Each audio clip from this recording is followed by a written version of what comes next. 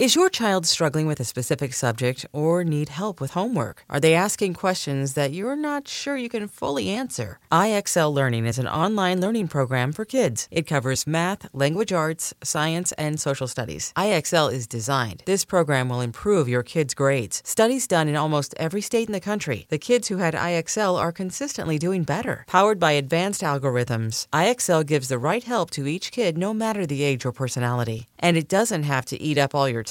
One subscription gets you everything for all the kids in your home, pre-K to 12th grade. So don't miss out. 1 in 4 students in the U.S. are learning with IXL. IXL is used in 95 of the top 100 school districts in the U.S. Make an impact on your child's learning. Get IXL now. And listeners can get an exclusive 20% off IXL membership when they sign up today at IXL.com/audio. Visit IXL.com/audio to get the most effective learning program out there at the best price. Knowing how to speak and understand a new language can be an invaluable tool when traveling, meeting new friends, or just even to master a new skill. But it's not always simple when you're bogged down by textbooks and structured classes. That's why so many people trust Rosetta Stone. Rosetta Stone is the most trusted language learning program, available on desktop or as an app. It truly immerses you in the language you want to learn, like Spanish, French, Italian, Chinese, and more. You won't just be studying English translations. The Rosetta Stone intuitive process helps you pick up a language naturally, first with words, then phrases, then sentences. Don't put off learning that language. There's no better time than right now to get started. For a very limited time, listeners can get Rosetta Stone's lifetime membership for 50% off. Visit rosettastone.com/rs10. That's 50% off unlimited access to 25 language courses for the rest of your life. Redeem your 50% off at rosettastone.com/rs10 today.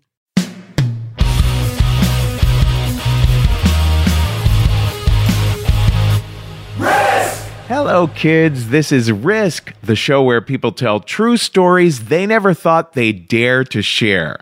I'm Kevin Allison, and every Thursday we release these special episodes that we're calling Classic Risk Singles. Each of these episodes features just one story from the past.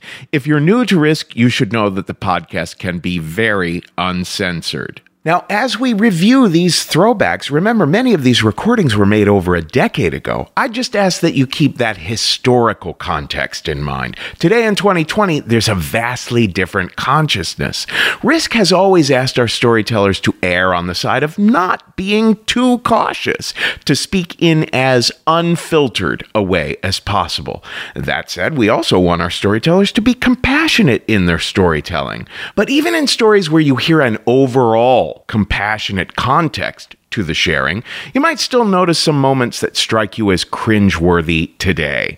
A lot of these storytellers, and myself as the host of some of the oldest episodes, would probably have handled those moments differently today. As always, the title of the series, Risk, is itself a trigger warning.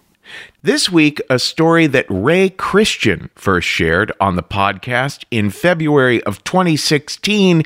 Here's Ray now with a story we call The Candy Man.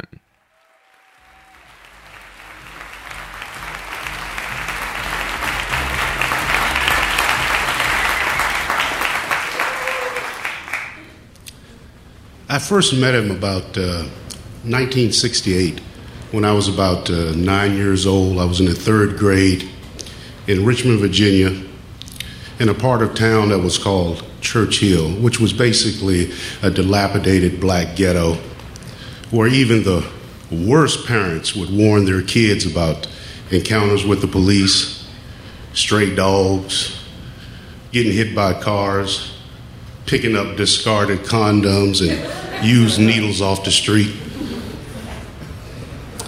It was the kind of place that was wrecked with crime.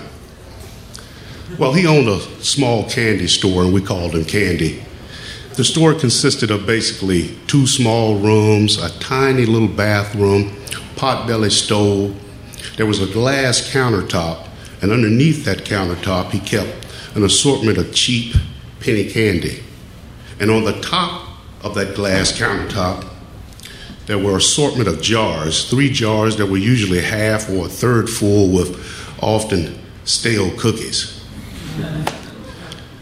And you could bet that whenever it was raining outside or it was cold outside or whenever we didn't have a day going to school, that candy store would be packed full of kids.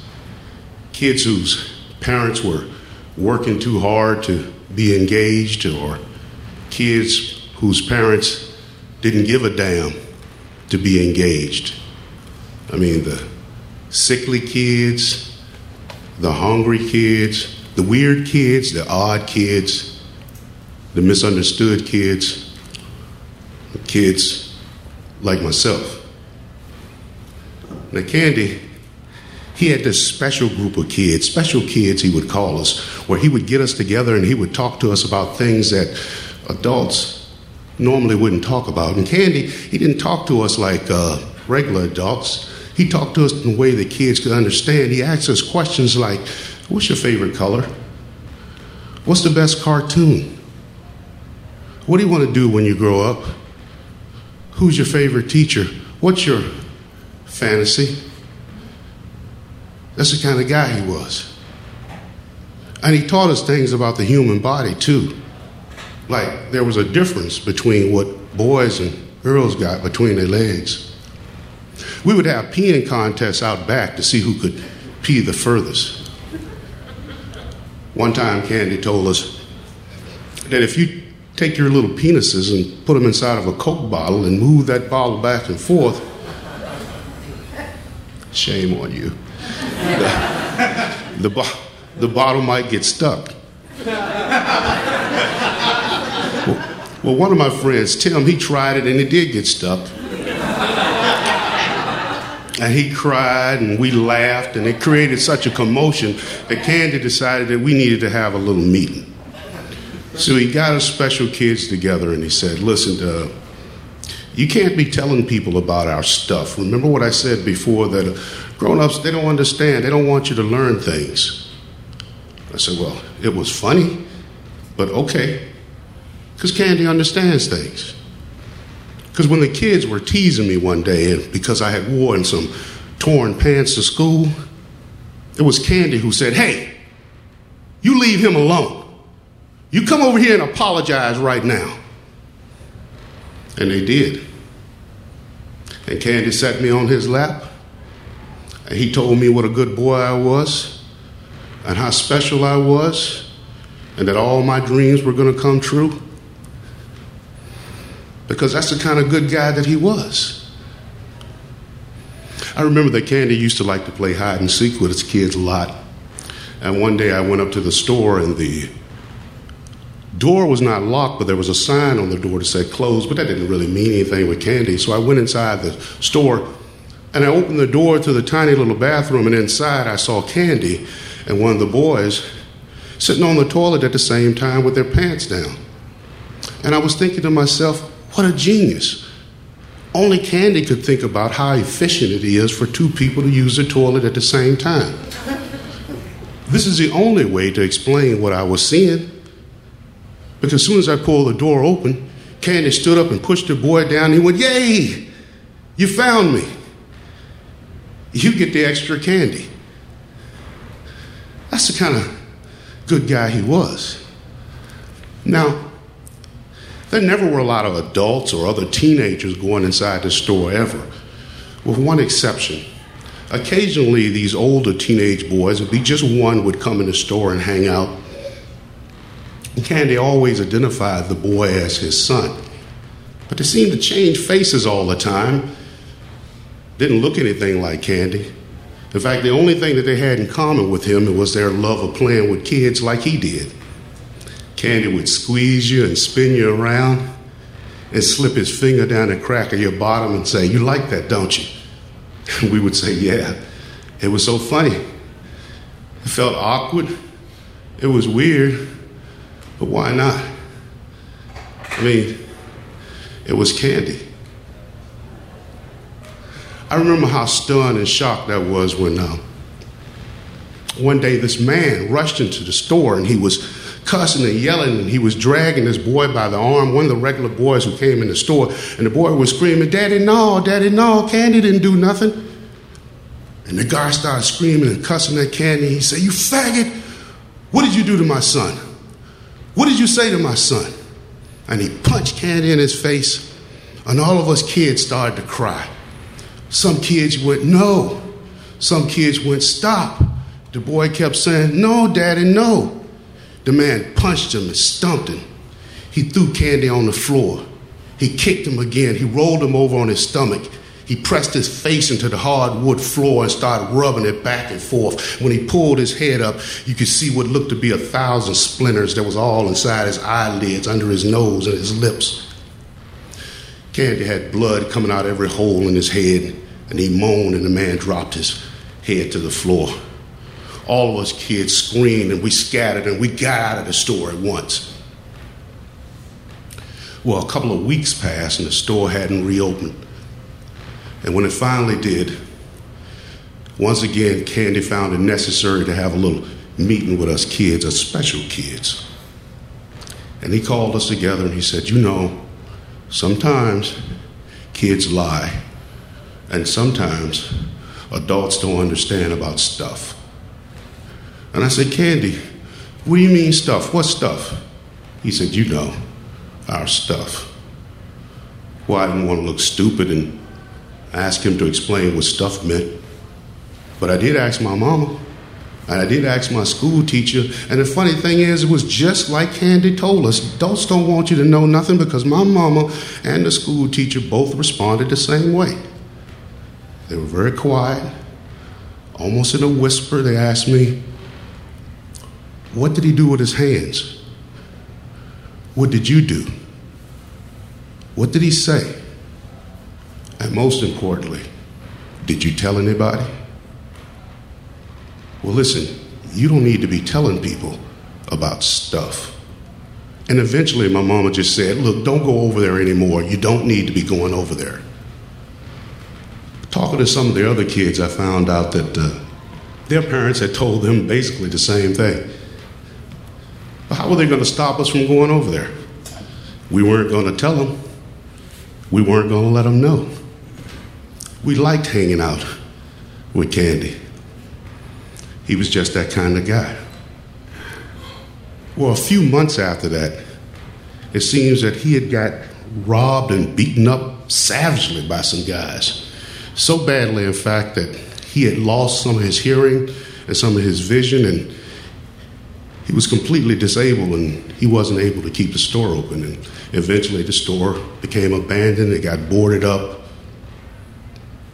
In the years that passed, and I had the opportunity as a teenager to walk back and forth past that store with some of the other kids in the neighborhood, invariably when we walked by, somebody would say, "Candy."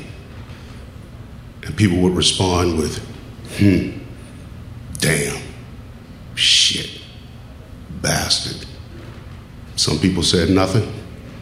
And every once in a while, somebody might walk quickly and even cry. But we never asked why. My senior year in high school, I had the opportunity to get involved with something in the drama club had going on, where they were going to various retirement homes to put on a Christmas program where they were singing Christmas carols to some senior citizens. So I volunteered, mostly with the desire in mind to get out of going to class. But hey, it was a gig. One of the performances that we had, I noticed that they had a lot of elementary school kids were there, probably to add to the festive atmosphere of the place. And I noticed that a bunch of the kids were surrounding this one old guy, and they were jumping up and down and squealing and looking like they were having a good time. And I looked at the guy, I knew he looked familiar. But it didn't take much longer for me to realize that was Candy. And maybe only 7 or 8 years had passed, but he looked like he was 100 years old. But he still had the same charisma, that same dynamic. As I could see all those kids surrounding him and the way they were jumping up and down and squealing, I mean, they couldn't help themselves. And in that moment, I could feel and I could see what those kids were feeling. He was so wonderful, He was so kind. He was so trustworthy. He was lovable, revered for his age, probably misunderstood, tolerated. It was like looking at one of those portraits that's made up of a bunch of tiny little pictures, and the further you move back away from it, you see one big portrait. Well, as I moved back away from this scene, the portrait I saw was of a goddamn child molester.